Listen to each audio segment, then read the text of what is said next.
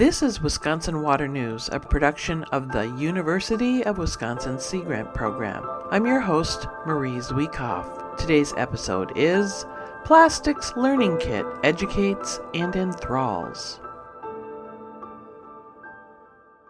When Ann Mosier began her librarian career in Seattle in the early 1990s, one of her first experiences was a tour of the city's wastewater treatment plant. It made a really big impression on me watching the operation there and what great, amazing miracles can happen with things that have come in, how they treat it, and how clean it is when they send it out. So I feel like I've gone full circle. The Wisconsin Sea Grant Senior Special Librarian and Education Coordinator has now learned enough about wastewater treatment to create Plastic Panic, a grab-and-go kit that formal and non-formal educators can use to teach about plastic pollution in the Great Lakes, specifically microplastics.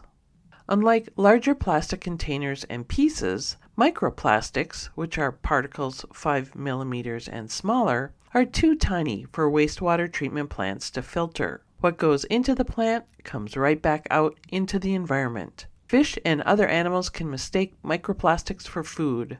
A belly full of plastic can make them feel full without providing any nutrients. In addition, heavy metals and other pollutants tend to stick to plastics. These can harm animals that eat the plastic, and the pollutants can work their way up the food chain. The kit got its start after a plastic awareness-raising exhibition at the University of Wisconsin-Madison's Chazen Museum of Art in 2019 called Plastic Entanglements. That led to a prototype learning kit, which has been updated this year. Information in Plastic Panic is based on research by Derek Ho, Biological Systems Engineering PhD student at UW-Madison. Artwork is by Chelsea Mamet, Wisconsin Energy Institute Digital Media Specialist. Although the curriculum is designed for 4th to 5th graders, Mosier said the kit has wide appeal. Since we presented it at a non-formal place, we saw from the littlest learners, maybe 4 or 5, all the way up to the older learners, the grandparents. The tabletop's pretty eye-catching, and so it catches people's attention, so they come over. And it's just kind of fascinating to think about. I don't think you think much about your wastewater coming from your house or from a plant, and it kind of demystifies this weird building that treats wastewater. She said the colorful artwork and plastics both enthrall and teach. We have included a sample jar that has different plastics, so you get different densities, different weight, so they can kind of experience the way plastic behaves in water. Some of it sinks, some of it floats, some stays in the middle. And you get to filter and you get to sanitize, so it's kind of high-level thinking that kids get to enjoy without even kind of realizing it. Mosier said the kit is grab and go for educators.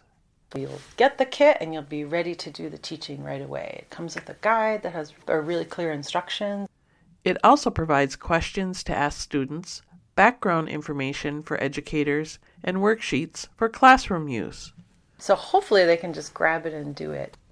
Content is aligned with Sea Grant's Great Lakes literacy principles, but not yet aligned to specific state educational standards. With the help of Great Lakes Restoration Initiative funding, 23 kits were produced by Sea Grant's Center for Great Lakes Literacy and distributed to Sea Grant programs around the Great Lakes Basin. 5 are available free of charge in Wisconsin, and the kit is shipped via UPS.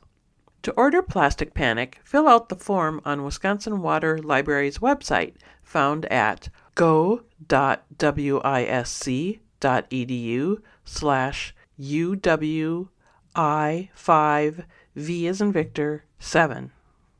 That's it for this episode of Wisconsin Water News, just one of the ways that Wisconsin Sea Grant promotes the sustainable use of Great Lakes resources through research, education, and outreach.